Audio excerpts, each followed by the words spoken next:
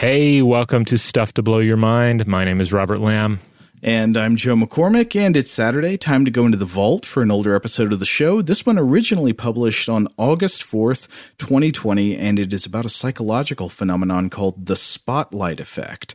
I think this one may have come out of us thinking about being on Zoom calls all the time last summer, which, at least at the time we're recording this intro, is still an ongoing journey. But that was definitely on our minds back then, and this episode came out of it, but I ended up thinking this was a really interesting subject. Yeah, it definitely goes beyond the Zoom realm. So if you were, by the time you listen to this, if you were outside of the Zoom realm, if this seems like an artifact of the past, don't worry. The spotlight effect is very much in play in the world that you're living in.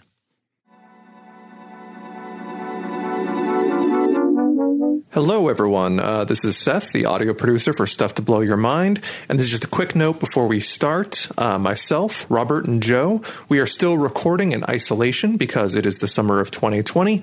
And, well, this episode we had a bit of a problem with Robert's microphone. It was a one-time thing. It shouldn't happen again in the future.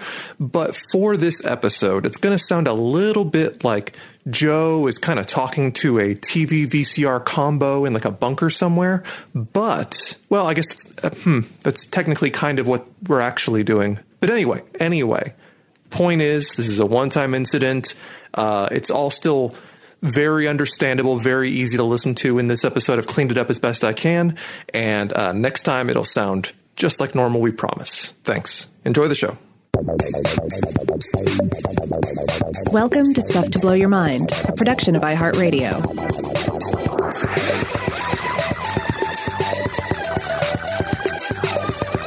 Hey, welcome to Stuff to Blow Your Mind. My name is Robert Lamb.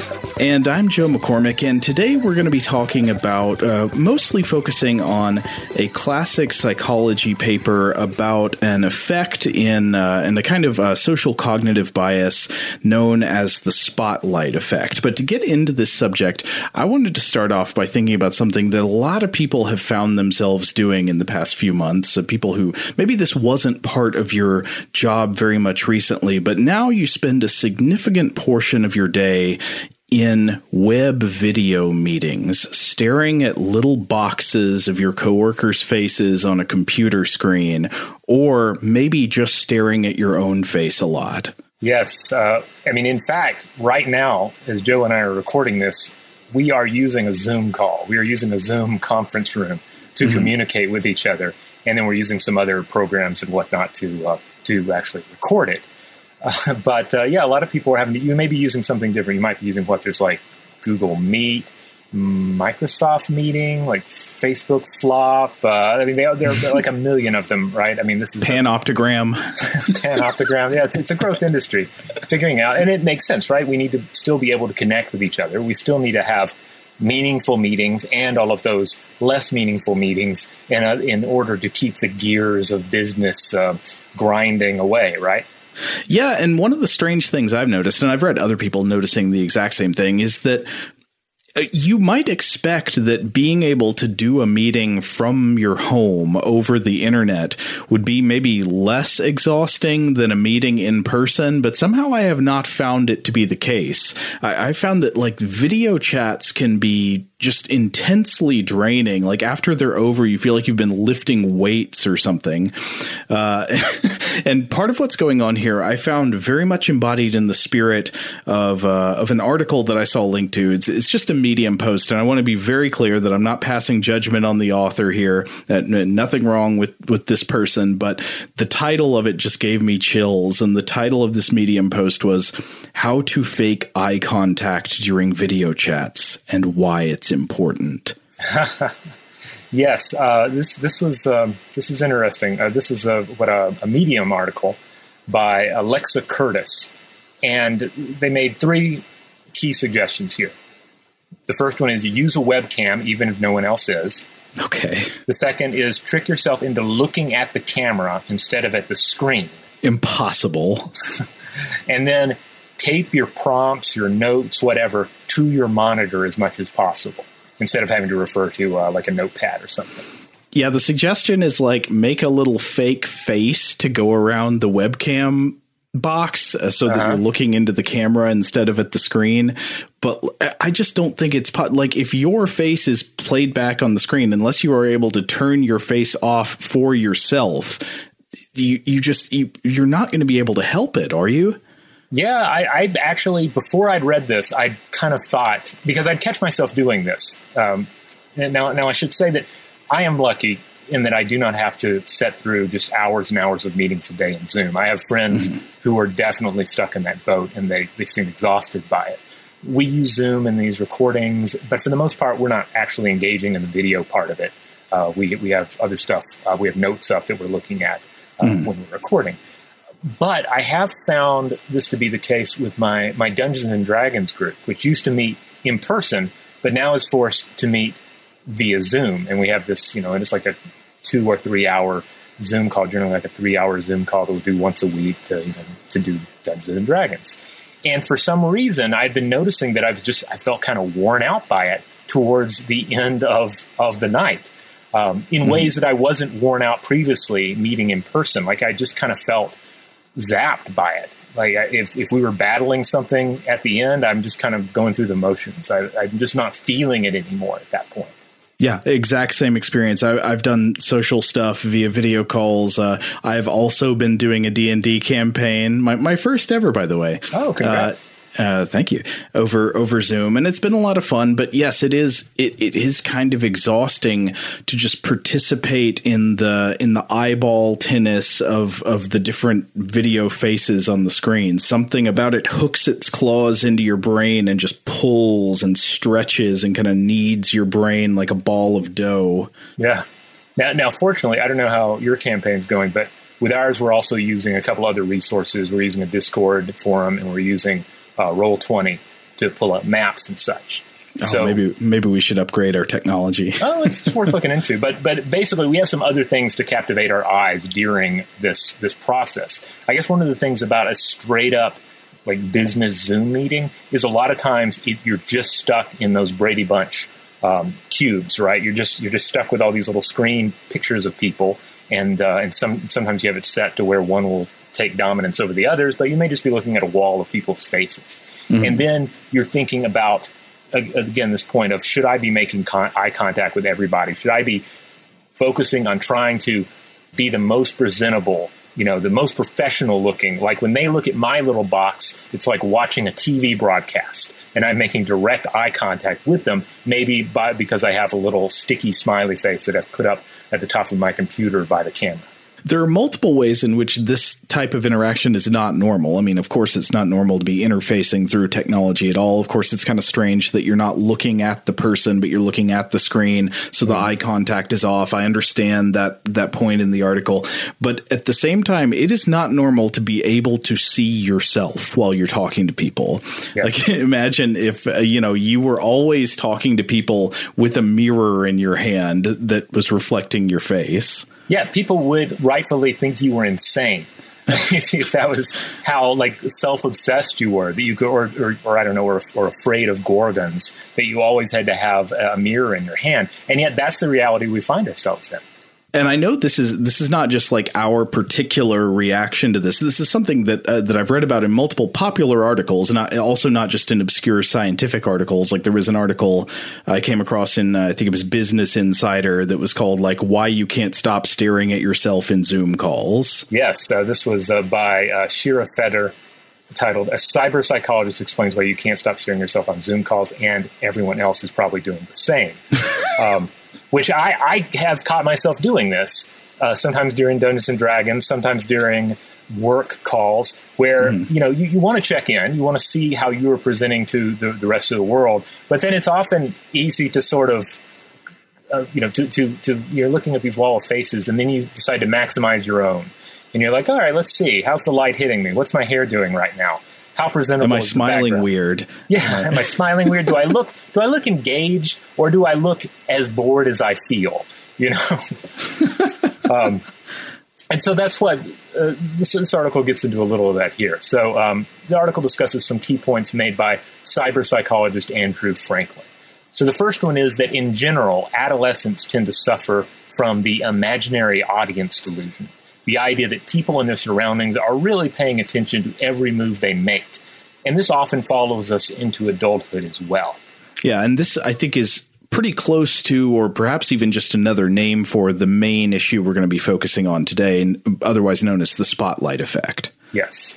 Now, one thing about this point about adolescence, this is, of course, terrifying to think about given the nature of social media, which is pretty much predicated on this sort of celebrity aspiring notion of a constant audience. Mm-hmm. And one tends to drift to extremes in reaction to that, right?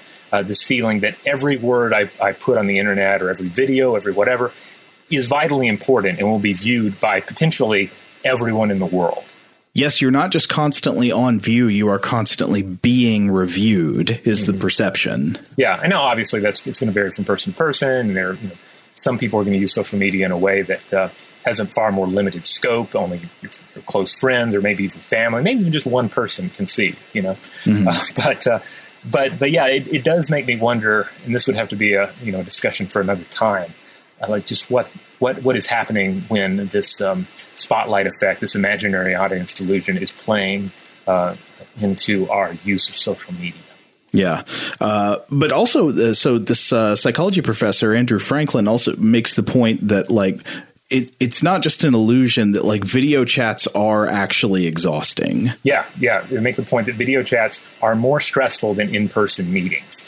And a big part of that is just everything is more distracted, more fragmented, and we have muted or severely lessened nonverbal communicative skills. Mm-hmm. So think of a lot of this is kind of an overstatement of the obvious, but you can do far less with your body language. Not only your overt body language, like talking with your hands and waving down people at the other side of the table, but in terms of just having a bodily awareness of what everyone is doing and how they are sort of reacting to what's going on, and if someone else is about to speak or needs to speak. Yes, and it's actually hard to tell who's looking at who. Like, you can assume if there are a bunch of Brady Bunch boxes that people are probably looking, if they're not looking at themselves, they're probably looking at the person who's currently talking, but maybe not. You can't tell. Yeah, and it's also weird to think, like, I guess maybe some of you out there had more of like a rules of order kind of a upbringing, or you had some more training, and okay, this is how a business meeting goes. This is how a work meeting operates. But I feel for my part, a lot of it's just kind of, you just learn as you go. You just sort of figure out what is the culture of this group and this meeting, and how am I supposed to fit in? And then to a certain extent, it feels like we've had to relearn all of that or augment our understanding of that based on the limitations of the technology. Yeah, I think that's totally right. And I would emphasize yet again that not all digital socialization skills are interchangeable or transferable to one another. So you might have been well acclimatized to the social skills one needs in order to interact through a different type of mediated social media, like Facebook or Twitter or something like that, and still not really have any skills for how to interact via a video chat. It's just like a different set of skills, a different set of things to get used to. Yeah, it's a different talking stick entirely. Now Franklin also drives home that given the strain of keeping up with everyone's tiny boxes and concern over how you yourself look in your box, you might easily find yourself just looking at yourself, staring into the digital mirror and fixating on how you appear to friends, coworkers, and bosses. And Franklin maintains that this means you're likely overwhelmed by the proceedings, which I totally get. Again, even with the low-stakes confines of Dungeons and Dragons, nothing huge is on the line here. But by the end of the session, again, I often find myself kind of zapped in ways that I never felt before with in-person gaming. And even though we're staring into that digital reflection of our own face, Franklin stresses that people are ultimately not fixating on you like you think they are. They are not sitting there watching you and dissecting everything about your appearance and your background and what your face is doing at any given second. Yeah, no, they're probably much more likely fixating on themselves the same way you are fixating on yourself. Yes. And so this brings us back to the cognitive bias that we're going to be focusing on in today's episode, also known as the spotlight effect. And this effect is very interesting because on one hand, I think it's one of the simplest psychological phenomena we've ever talked about on the show. It's actually very simple to observe. It's very straightforward in a way. But it's one of those things where if you really internalize it, its implications could be kind of life-changing.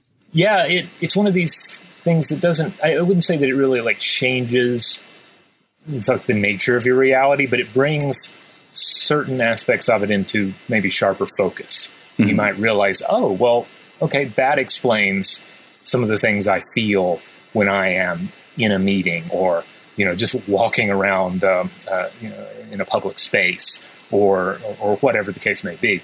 I do feel like it does feel like a revelation of it in its own way. Yeah. So the main paper that I wanted to focus on today was published in the year 2000 in the Journal of Personality and Social Psychology by Thomas Gilovich, Victoria Husted-Medvec, and Kenneth Savitsky. And it's called The Spotlight Effect in Social Judgment, an Egocentric Bias in Estimates of the Salience of One's Own Actions and Appearance. You can pretty easily find a full PDF of this online if you want to read it. And this is a highly cited paper. It has been referred to many, many times in the years since as a kind of seminal work on this social cognitive bias. So the authors begin with some anecdotal observations. And these observations are that for both good and ill, it often seems like stuff you expect other people to notice and recall about you really goes unnoticed. Also on the good side, that might be like something smart that you said in a discussion group. You're like really pleased with yourself that like, oh, I had that really good insight or I made that really funny joke. And then it turns out later that nobody else seems to recall that you said anything.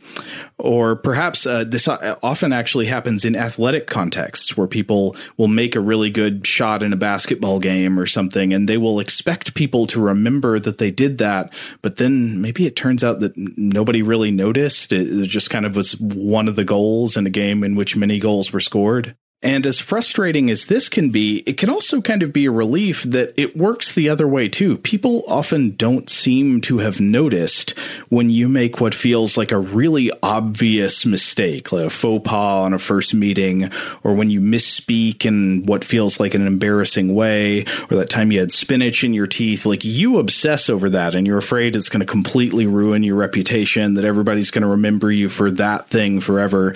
But a lot of times it seems like maybe nobody even noticed. Yeah, the dual nature of this particular revelation, I think ultimately is positive because, maybe it means you're not as important as you thought you were. Maybe you're not as explosive a personality as you thought you were. But on the other hand, maybe the stakes are a little bit lower every time you open your mouth. Yeah. That's the hypothesis at the heart of this paper, that these anecdotal observations are indicative of a real trend that can be measured, that in general, humans have an egocentric bias that causes us to believe that our actions and our appearance are much more salient and notable to other people than they really are. Quote, people tend to believe that more people take a note of their actions and appearance than is actually the case. We dub this putative phenomenon the spotlight effect. People tend to believe that the social spotlight shines more brightly on them than it really does. Yeah, this is insightful. And I think we can all match this up pretty easily, first of all, with our own experiences, but also with some of the ideas that we've discussed on the show before. Specifically, first of all, there's the self-narrative aspect of our inner thoughts. Through the inner workings of consciousness, we're constantly weaving together a story about who we are and how we fit into the world. It's a little movie, and we're the main character. So, of course, we're the most important person in that story. Right. You're trying to link together a series of what are, in fact, sort of random events into a cohesive narrative with a logic to it. Right. And then through theory of mind, we're constantly running simulations about the mental states of other people, specific people, people in general, known people, unknown people, sort of hypothetical people. And of course, one of the key aspects of any of these simulations is, how do they relate to me? How do they think about me? What are their intentions toward me? Mm-hmm. And that makes sense, right? There's an inherently self-centered quality to this sort of thinking because it all comes down to individual survival. We tend to err on the side of seeing tigers in the grass when there are none, which is better of the two possible gambles here. But it also means going through life perpetually imagining how the tiger sees you. Yeah, and so this is in some ways the exact social equivalent of the agency detection overdrive, where you overinterpret a crack of a twig as a tiger in the grass. Here you overinterpret any little thing that you think may be going wrong in a social interaction as something that people will notice and remember and judge you for. So maybe we should take a quick break, and then when we come back, we can get a little bit further into this study. All right, we're back. Okay, so we're talking about this study from the year 2000 by Gilovich and co-authors, who are putting forth this putative phenomenon that at the time they called the spotlight effect, the idea that we overestimate the salience of our appearance and our behavior to other people. And the authors here note several lines of previous research that help point to this conclusion. One of them is, first of all, this may not be surprising at all, but people do tend to have egocentric biases that you can measure quite easily in tests. These are biases that overstate the importance of the self. Just one example they cite is a paper by Ross and Sickley, published in 1979, called Egocentric Biases in Availability and Attribution. And it showed this in the realm of what's called responsibility allocation. Who did how much and how important was what they did?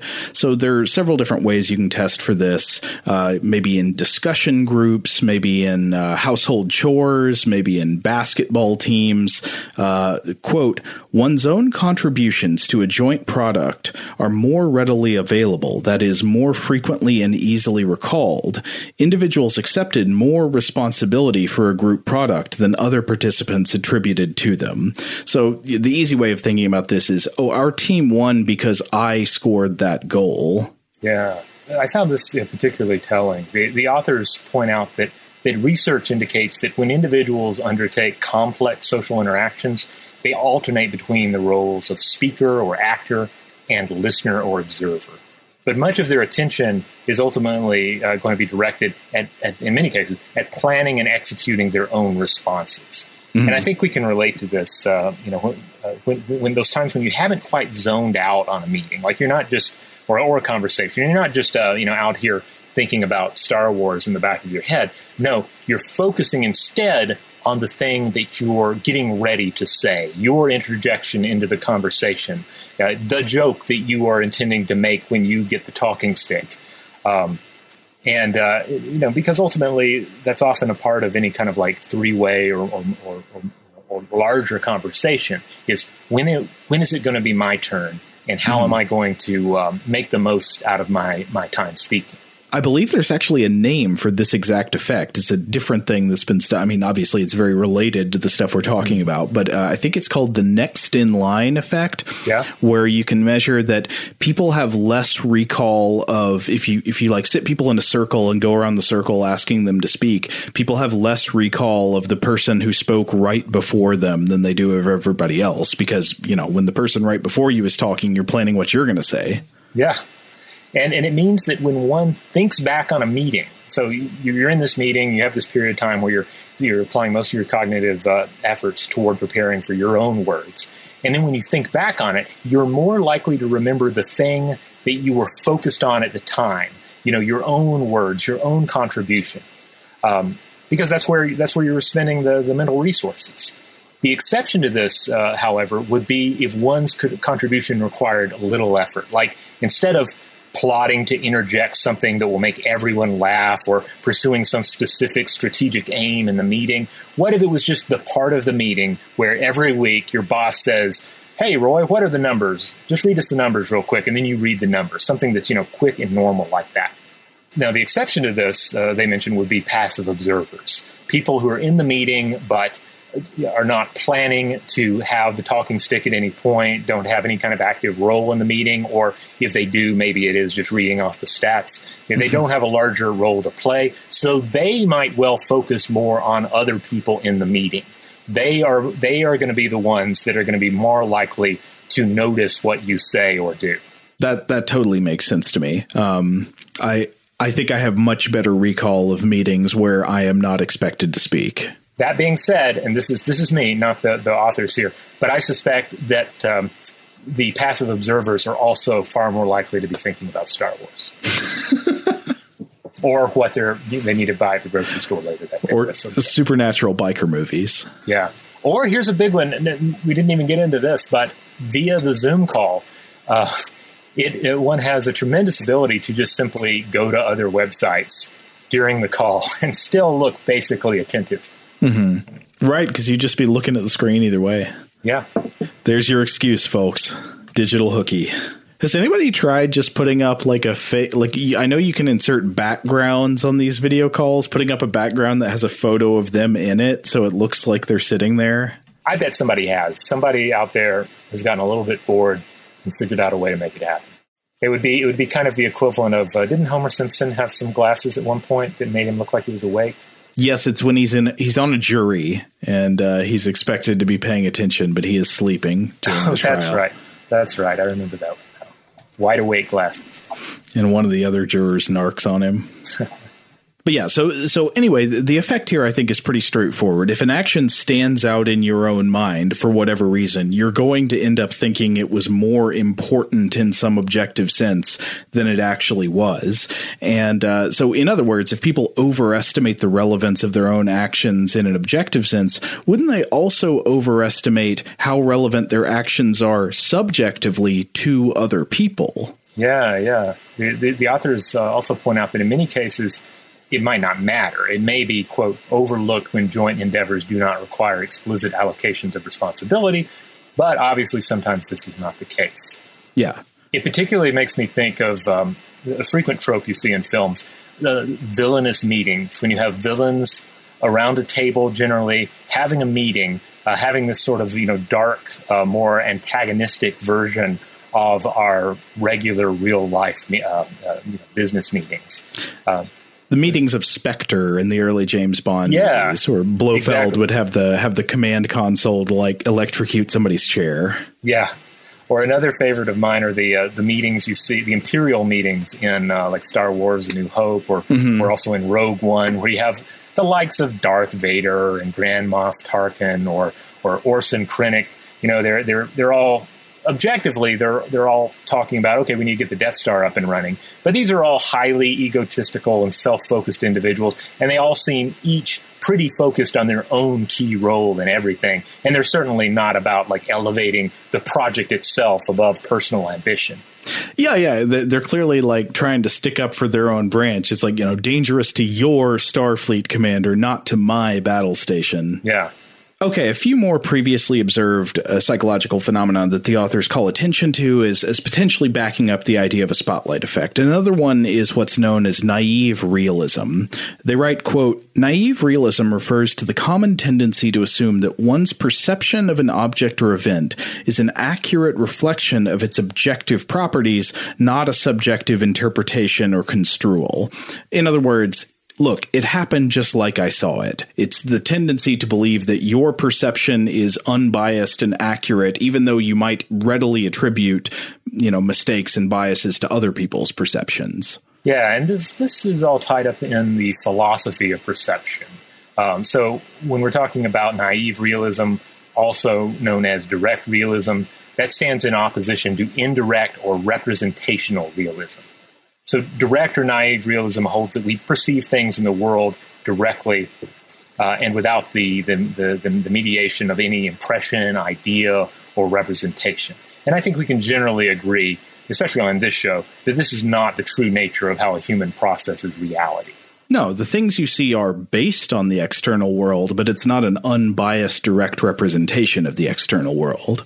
Right. Like there's a weight to things, It's like if yesterday somebody slapped me with a fish, today I see a fish, and the nature of my perception is going to be augmented by that previous experience. Right. Now, indirect realism adheres to the idea that material objects do have mind-independent existence, but not that our visual perception is unmediated or that these objects necessarily possess all of the features that we perceive them to have.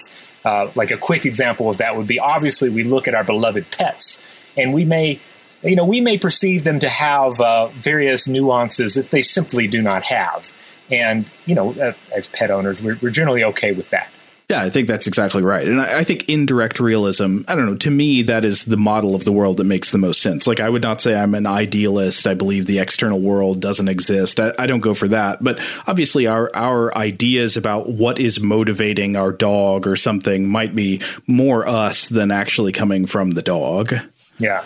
Now, of course, there's also phenomenalism, which generally rejects the mind-independent existence of material objects, but accepts unmediated visual perception and the possession of perceived features. So other things are not things as much as they are bundles of sense data, which is a weird way to behold your pet, I have to admit.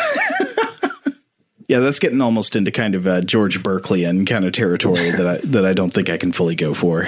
But it ultimately doesn't really play into what we're talking about here. Again, we're talking about direct realism or naive realism versus indirect or representational realism. Right. And I think we do have a tendency to really underappreciate how much our perceptions are affected by the kinds of mistakes and distortions that we readily attribute to other people. And so the authors of the 2000 paper write that, quote, applied to the spotlight effect, this implies that it might be easy to confuse how salient something is to oneself with how salient it is to others. Precisely because our own behavior stands out in our own minds, it can be hard to discern how well or even whether it is picked up by others. Absolutely. We may be attending the same meeting or Zoom conference call, but we are not all attending the same meeting or Zoom conference call. You know what I mean? We all have different perceptions of it based on our own biases, our own histories, our own pervasive thoughts, our cognitive model of the task at hand and our role in it. I mean, our subjective understanding of the meeting is going to differ person to person.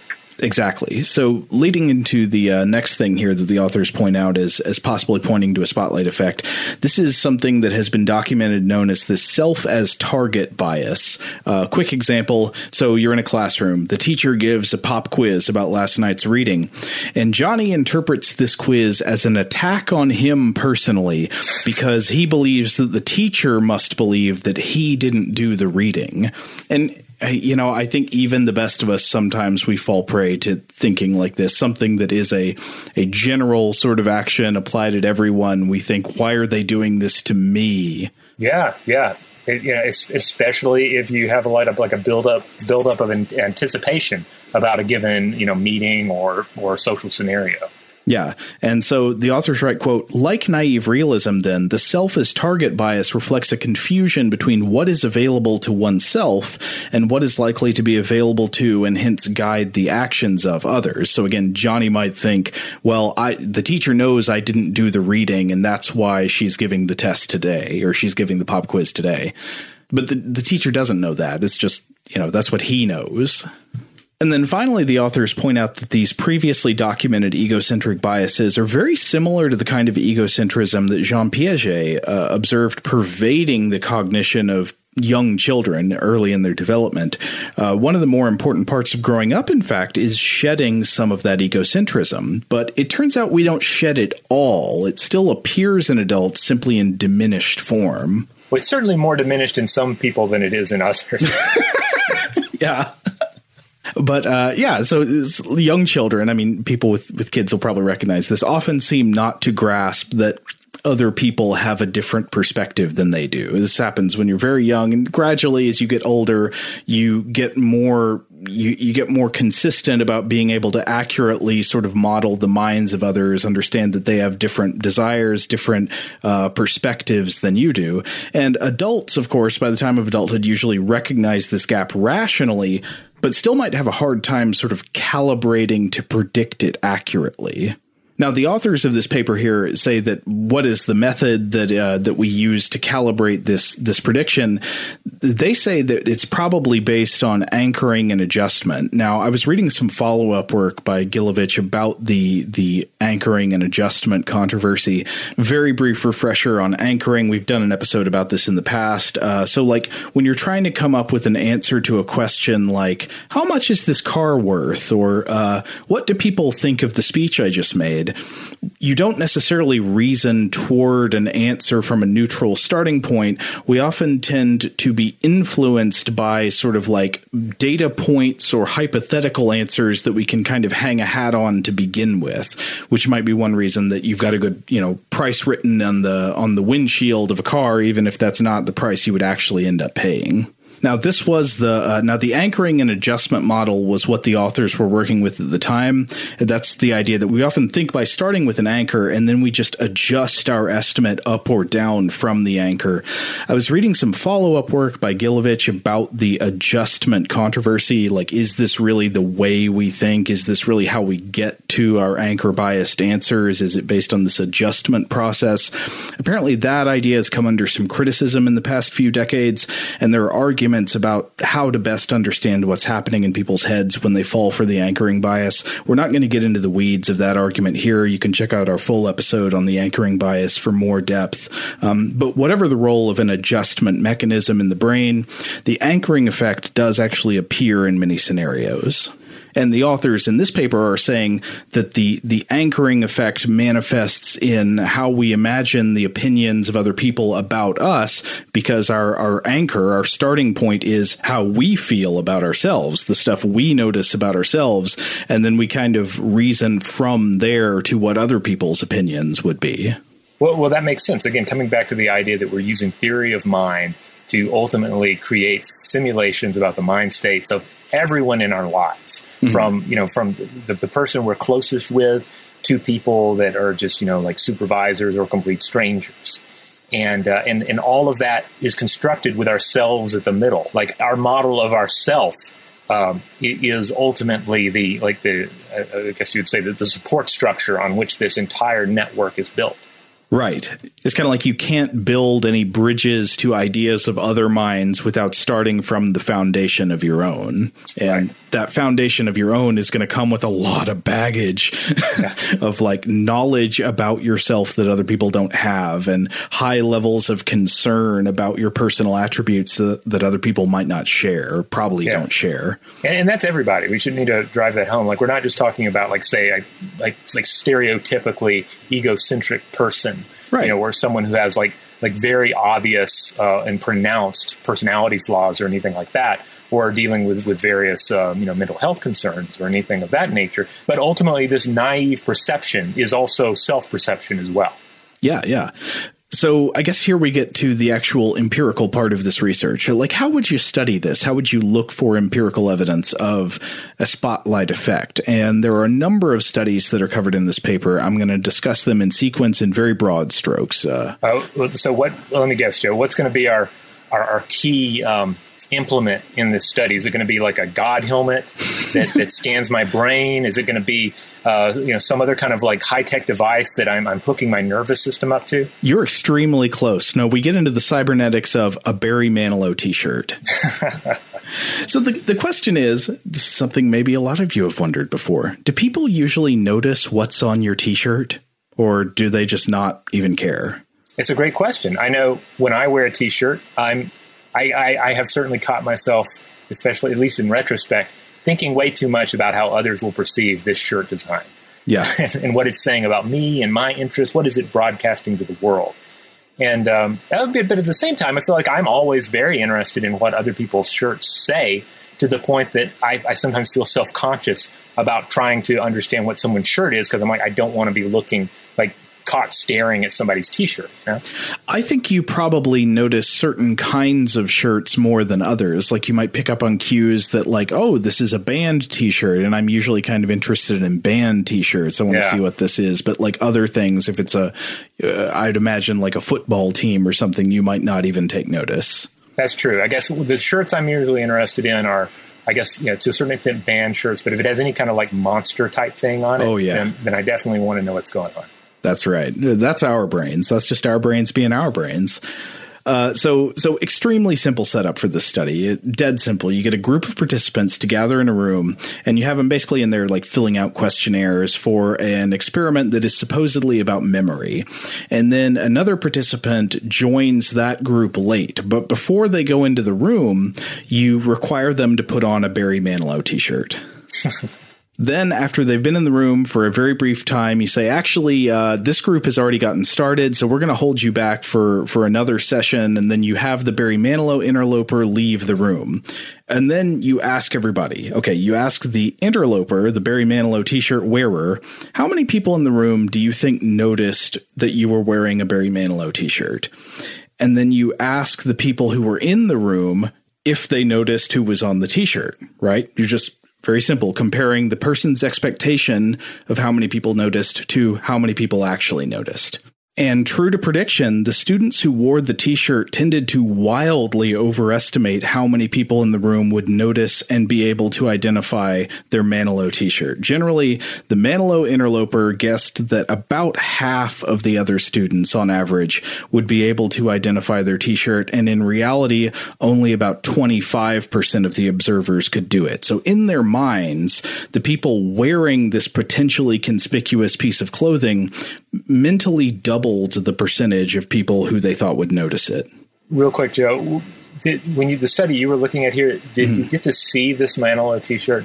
No, I didn't, unfortunately. Because that's my big question, because I'm currently looking at various Barry Manilow t-shirts in an image search here, and they do run the gamut here. We have some very forgettable Manilow shirts, but we have some real zingers here. Yeah, I think so. I could be wrong, but I think what it was just like a picture of his face. Okay, well, even then, like it's a noticeable face. I mean, that's part of the whole business proposal here. But there were also control groups for this study. The control groups, this was an interesting calibration. The control groups were not in the room, but instead they watched the entire scene play out on a video recording. And then they were asked to estimate the number of observers who would notice the t-shirt. And the control groups guessed much closer to the real number of people who would actually notice it. And they did not overestimate to the extent that the person wearing the shirt did. And this was taken as evidence that, quote, the target's inflated estimates are not simply the result of misguided general theories about observers' powers of observation. In other words, the relevant variable is I am the person wearing it. Well, that makes sense. Again, we're the central character in our own narrative. Okay, second study in this paper. So it's worth noting that the majority of the students that they interviewed in the first study reported, in fact, that wearing a Barry Manilow t-shirt was considered embarrassing, that Barry Manilow was considered kind of corny and uncool. And it does make me wonder, has Barry Manilow come full circle yet? Has he become cool again? I don't know. Some of those shirts I was just looking at look pretty cool. Yeah. I think that was part of the design of the first study, was that this is a figure that not everybody, but a lot of people wearing this shirt would, it's not just like any face. It's somebody who a lot of students would probably feel kind of embarrassed to be wearing a shirt of. But the question is, like, does this phenomenon hold for T-shirts that would not be embarrassing, that would just be a picture of anybody, maybe anybody that the student liked? So the second study tested for the spotlight effect with reference to non-embarrassing personal details. It replicated the design of the first study, but it allowed students to choose a t-shirt featuring a person that they liked and viewed as not embarrassing. So it might be a t-shirt of like Bob Marley or Jerry Seinfeld or something. Wait, was Jerry Seinfeld really? Was that was he specifically mentioned in this? Yeah, that was one of them. How is a Jerry Seinfeld shirt not embarrassing? I don't know. Some people didn't think it was. Times change. This was what, year 99, 2000, something like that. Yeah, the Bob Marley shirt, I think, remains. That remains cool. But I just have questions about the Jerry Seinfeld shirt. Maybe this is, again, just says more about my interests versus other people's interests. Maybe I am uncool for not wearing one. No. You're very cool, Robert. But again, there was a huge mismatch, right? Between even when you're wearing a shirt that's not conspicuously embarrassing to a number of students, people just predicted that observers would notice who was on their shirt a lot more than the observers actually did. It just makes me think of myself or anyone. You got that new shirt and you're like, is today the day? Is today the day that I wear this new shirt? Do I unleash this bad boy on an unsuspecting world? Is the world ready? And yes, the thing is, they're ready, and they'll be fine. Ultimately, you don't really need to worry about them. So okay, but that's appearance. That's just clothing items. What about for behavior? Can we look for examples of this in behavior? So the third study tested for whether the spotlight effect exists not just for clothing, but for specifically stuff people say in a group setting. Quote, in particular, we sought to investigate whether people tend to believe that their positive and negative actions stand out to others more than they actually do. And this was tested with staged discussion groups. So they would have a discussion group meeting, and then they would ask people afterwards to rate other participants on both positive and negative dimensions of their contribution. So you'd rate all the people you just had a group with, and you'd say, how much did participant X do to advance the discussion? That'd be a positive mark. And then negative things would be like, how many speech errors did participant X make? Or how likely was participant X to offend someone? And participants also rated, of course, what they thought others would think of them. Then they turned it on themselves. And they found the same thing. The study indicated that we tend to overestimate the salience of our behavior to others in both positive and negative ways. So it's not just like a self-serving bias or a self-critical bias. It's just we tend to assume people are paying way more attention and noticing way more about the stuff we do, both good and bad. Which makes me think of like the Hellraiser tagline. It's like angels to some, devils to others. But really, maybe you think, am I an angel or a devil? And in fact, you're just kind of a gray blur that someone does not recall in any way. You're just an anteater. Now, an important thing that's worth pointing out here is that people's self-ratings on this discussion group thing were not entirely divorced from reality. To the contrary, the study found that these ratings were in some ways based in reality. People who rated themselves as doing more to advance the discussion were also on average rated by others as doing more to advance the discussion. And people who rated themselves as more likely to have said something that offended someone were, in fact, more likely to have said something that offended someone. But it's the size of these effects, both positive and negative, that was exaggerated when people were thinking about themselves. So in self-evaluation, an insightful comment that might have actually been an insightful comment to you, it feels like, wow, that was earth-shaking. I really changed the game. Or a faux pas that other people might notice, but doesn't really stand out to them all that much. It might become reputation ruining, this terror, this obsession. Yeah, that's interesting. And again, I wonder, I can't help but think about social media. When you have systems that are set up so that comments that are insightful may seem more earth-shaking because they are being, reshared or retweeted or liked, hearted, etc. Mm-hmm. And then likewise, there is the negative reaction to things as well. And of course, those tend to be the extremes that we hear about in that digital setting. Yeah. But even then, I think the reality is that like most people are not paying attention to you and won't remember anything you did. Right. It's just humbling in a kind of nice way. Yeah.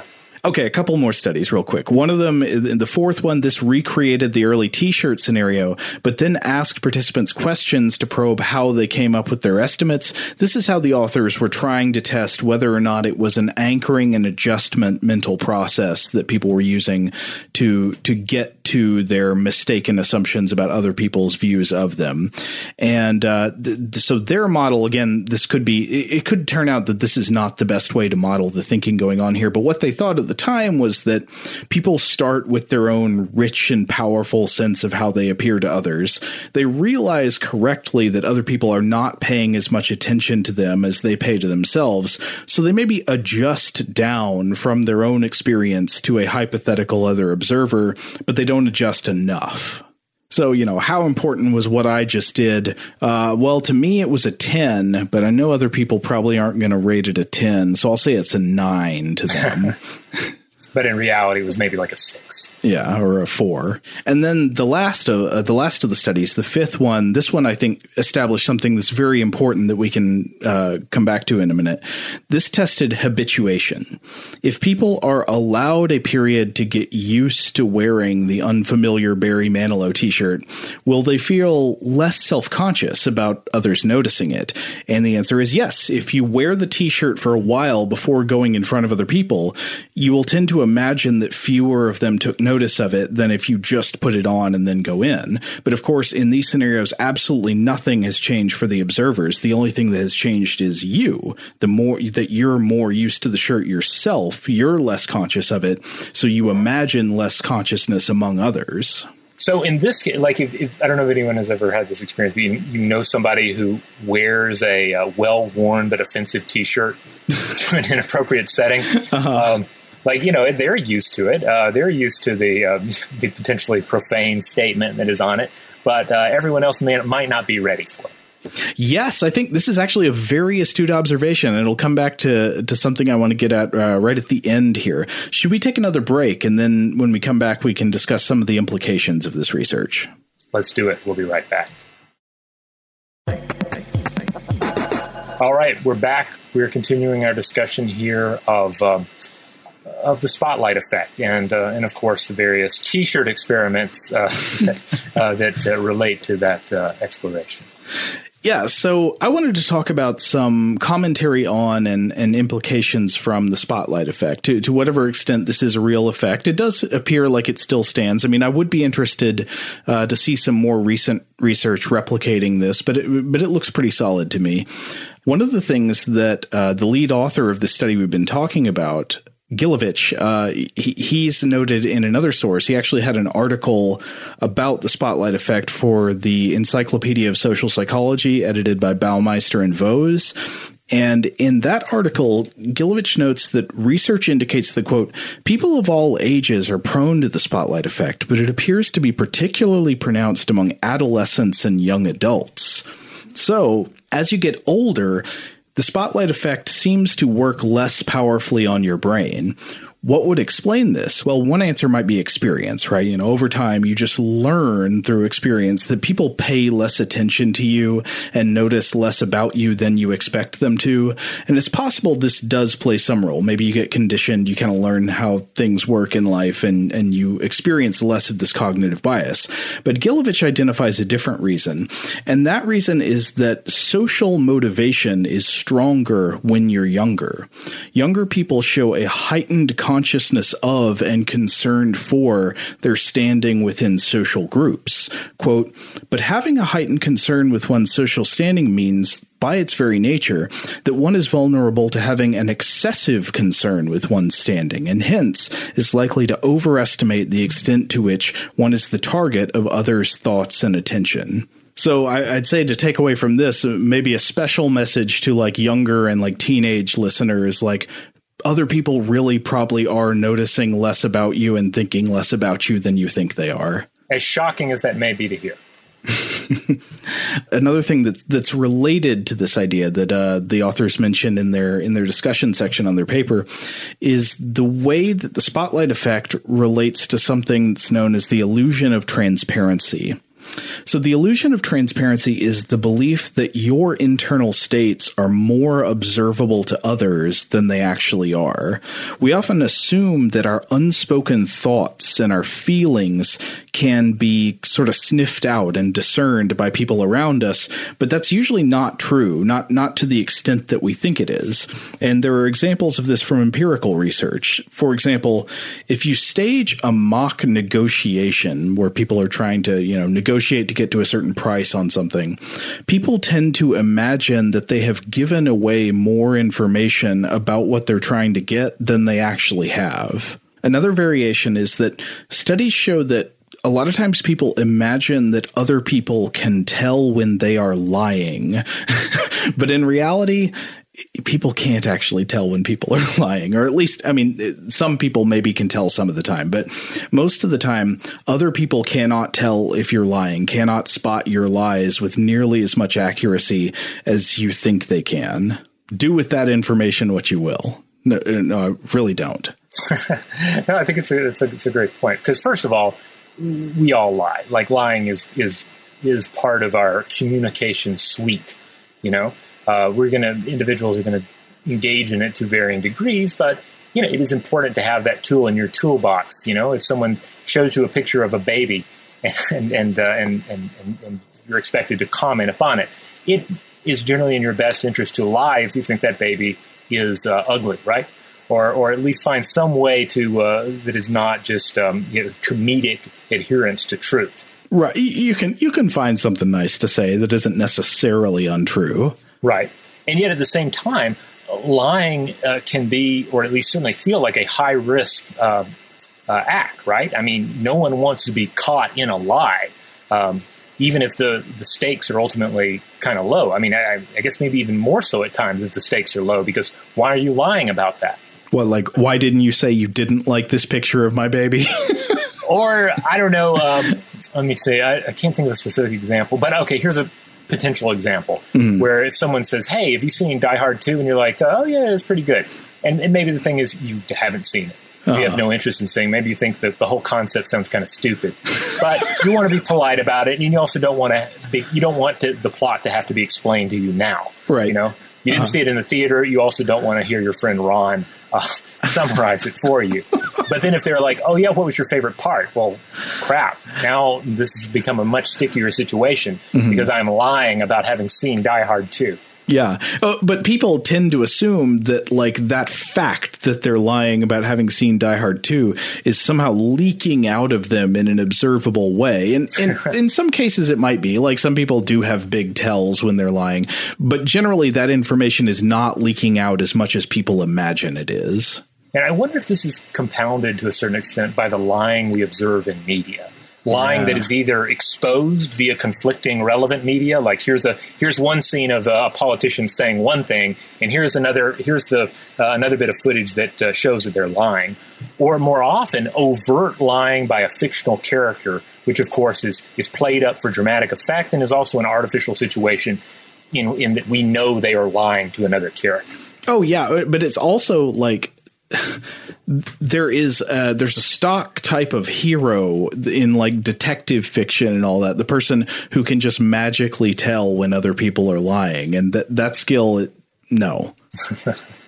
Well, there's a wonderful character in the recent Watchmen series on HBO. Looking Glass? Yes, played by the great Tim Blake Nelson, who has that power. Lovely. I mean, the character has the power, not Nelson himself. Right.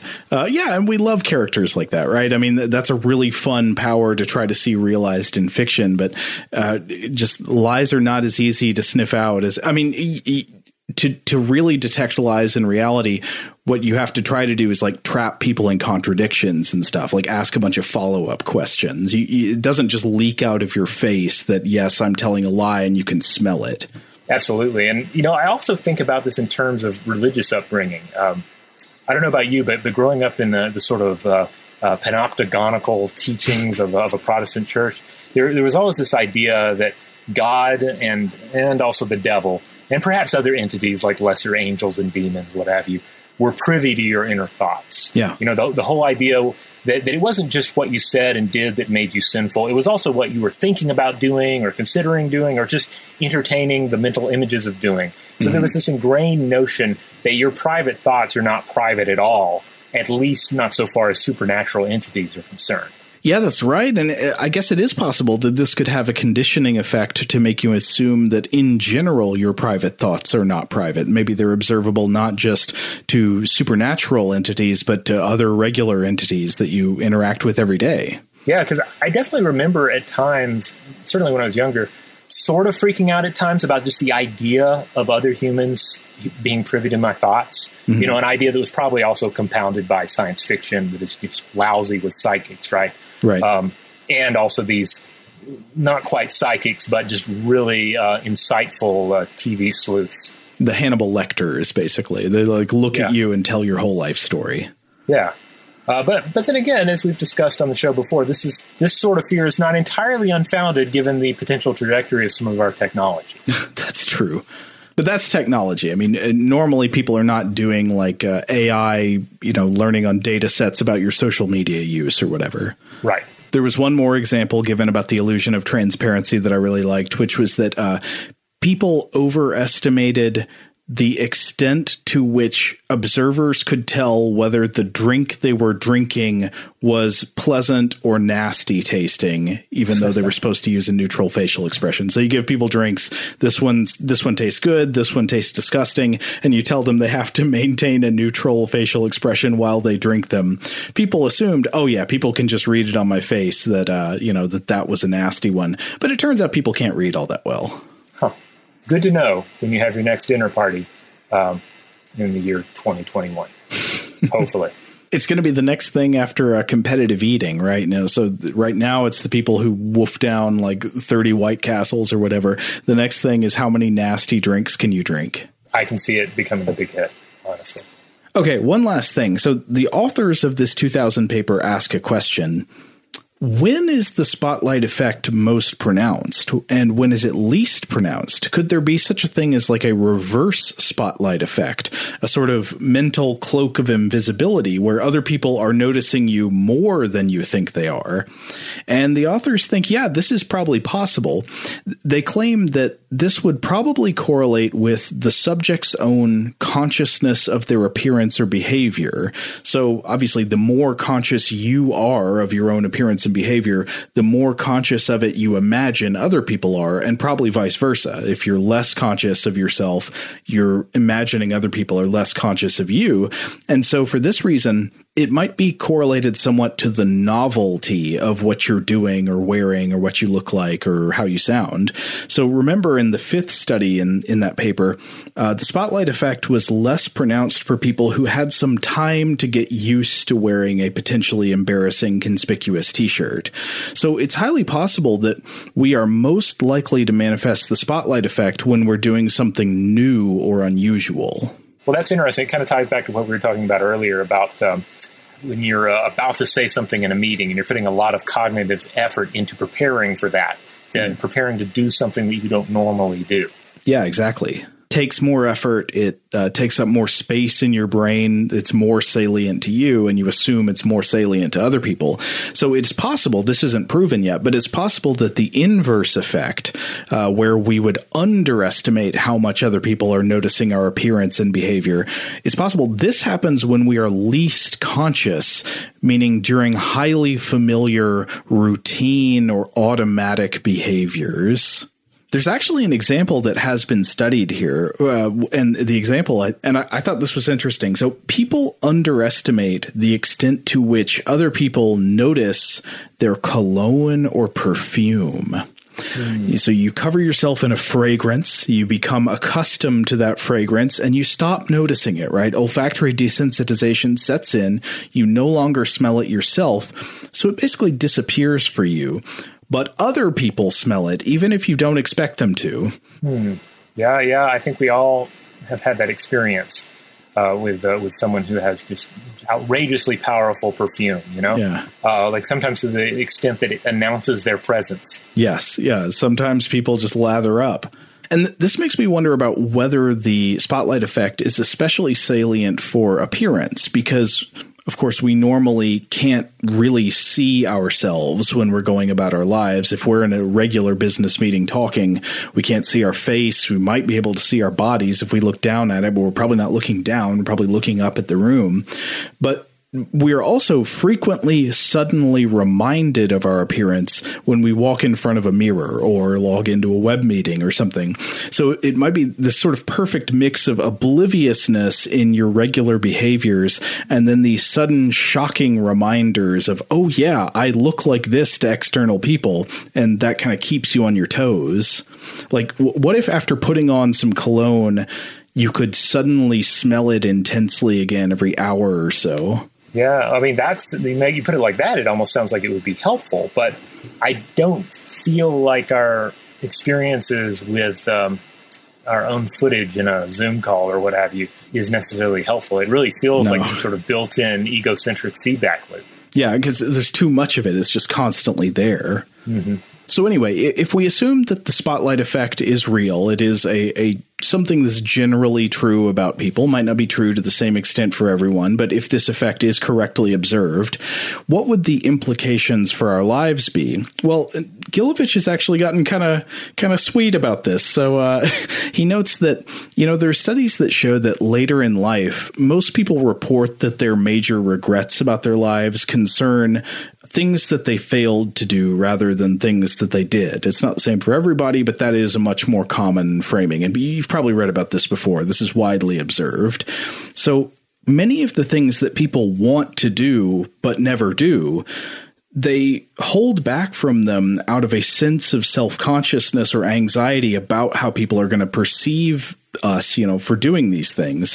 So one easy example might be that you fail to ever take up playing a musical instrument because you fear that other people will judge you as unskilled at playing it, especially at first. And so the research on the spotlight effect suggests that we're very likely to be overestimating, perhaps even grossly overestimating, how much people would even notice whatever it is that we're afraid of doing.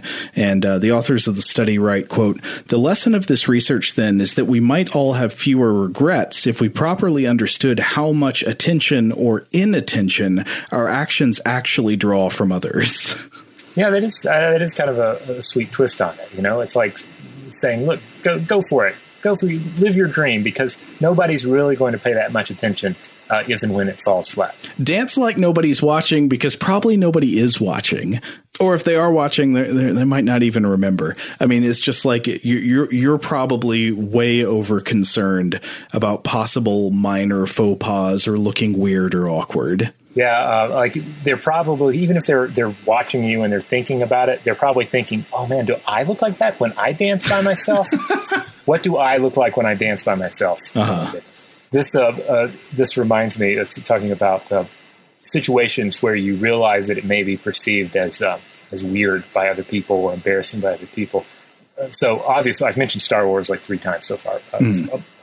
I'm mostly trapped in the house here, and me and my son are super into Star Wars. He has a couple of lightsabers, and he'll often ask me to go out to have a lightsaber battle with him, which is something we have to do outside because otherwise we would destroy things in the house. And we have to do it in the front yard because the mosquitoes are too bad in the backyard.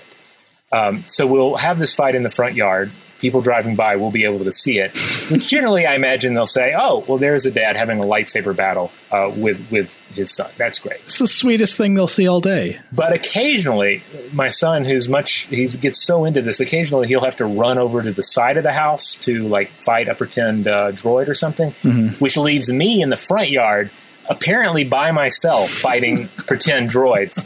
And I realize when that happens, people may drive by and think that I have lost my mind, which I don't know. I'm okay with. I'm ultimately okay with. I don't think you got anything to worry about, man. That's going to be the ray of sunshine in the day of so many people driving by. Seriously, if I was driving by and I saw some people having a lightsaber duel in their front yard, I would be like, that's, there's hope. A new hope. Yeah, maybe that's what I'm doing. I'm giving people hope that they're like, I didn't realize I could do that as a grown-up, that I could just get a lightsaber and start having pretend battles in my front yard. I'm going to do it. That's going to make this quarantine situation a lot easier.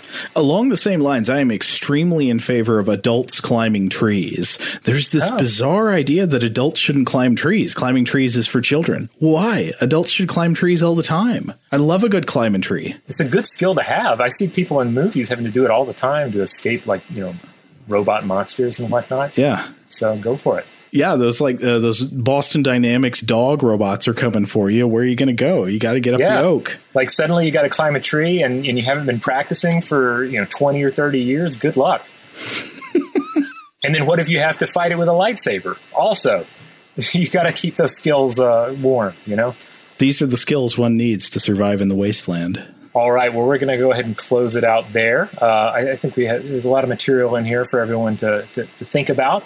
And we, of course, await listener responses to this. How do you perceive the spotlight effect in your own life or in the lives of others? Has this forced you to rethink anything going on in the world around you, or how you indeed engage in your daily or weekly digital conference calls for work. In the meantime, if you would like to check out other episodes of Stuff to Blow Your Mind, including that one we mentioned, Anchor in the Mind, dealing with anchoring, you can find those wherever you get your podcasts. I will say this, you can certainly find our iHeartRadio listing by going to stufftoblowyourmind.com. And if you go there, you'll see a little part of the page that says Show Links. There is a store link there. And if you go there, you will find T-shirts that are Stuff to Blow Your Mind T-shirts. Bringing it around. And some of them are cool. Some of them I would personally be embarrassed to wear. You'll have to look at them and try and decide which design is which. Well, we charge every listener to buy one cool T-shirt and one extremely embarrassing T-shirt. Yes. Well, we have both there. So go check them out if you so desire. I don't know. None of them have Barry Manilow on the front, though, so you need to do a separate image search to see what I'm talking about there. Huge thanks, as always, to our excellent audio producer, Seth Nicholas Johnson. If you would like to get in touch with us with feedback on this episode or any other, to suggest a topic for the future, or just to say hi, you can email us at contact@stufftoblowyourmind.com.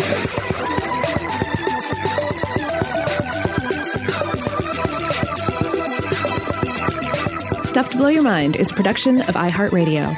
For more podcasts from iHeartRadio, visit the iHeartRadio app, Apple Podcasts, or wherever you listen to your favorite shows.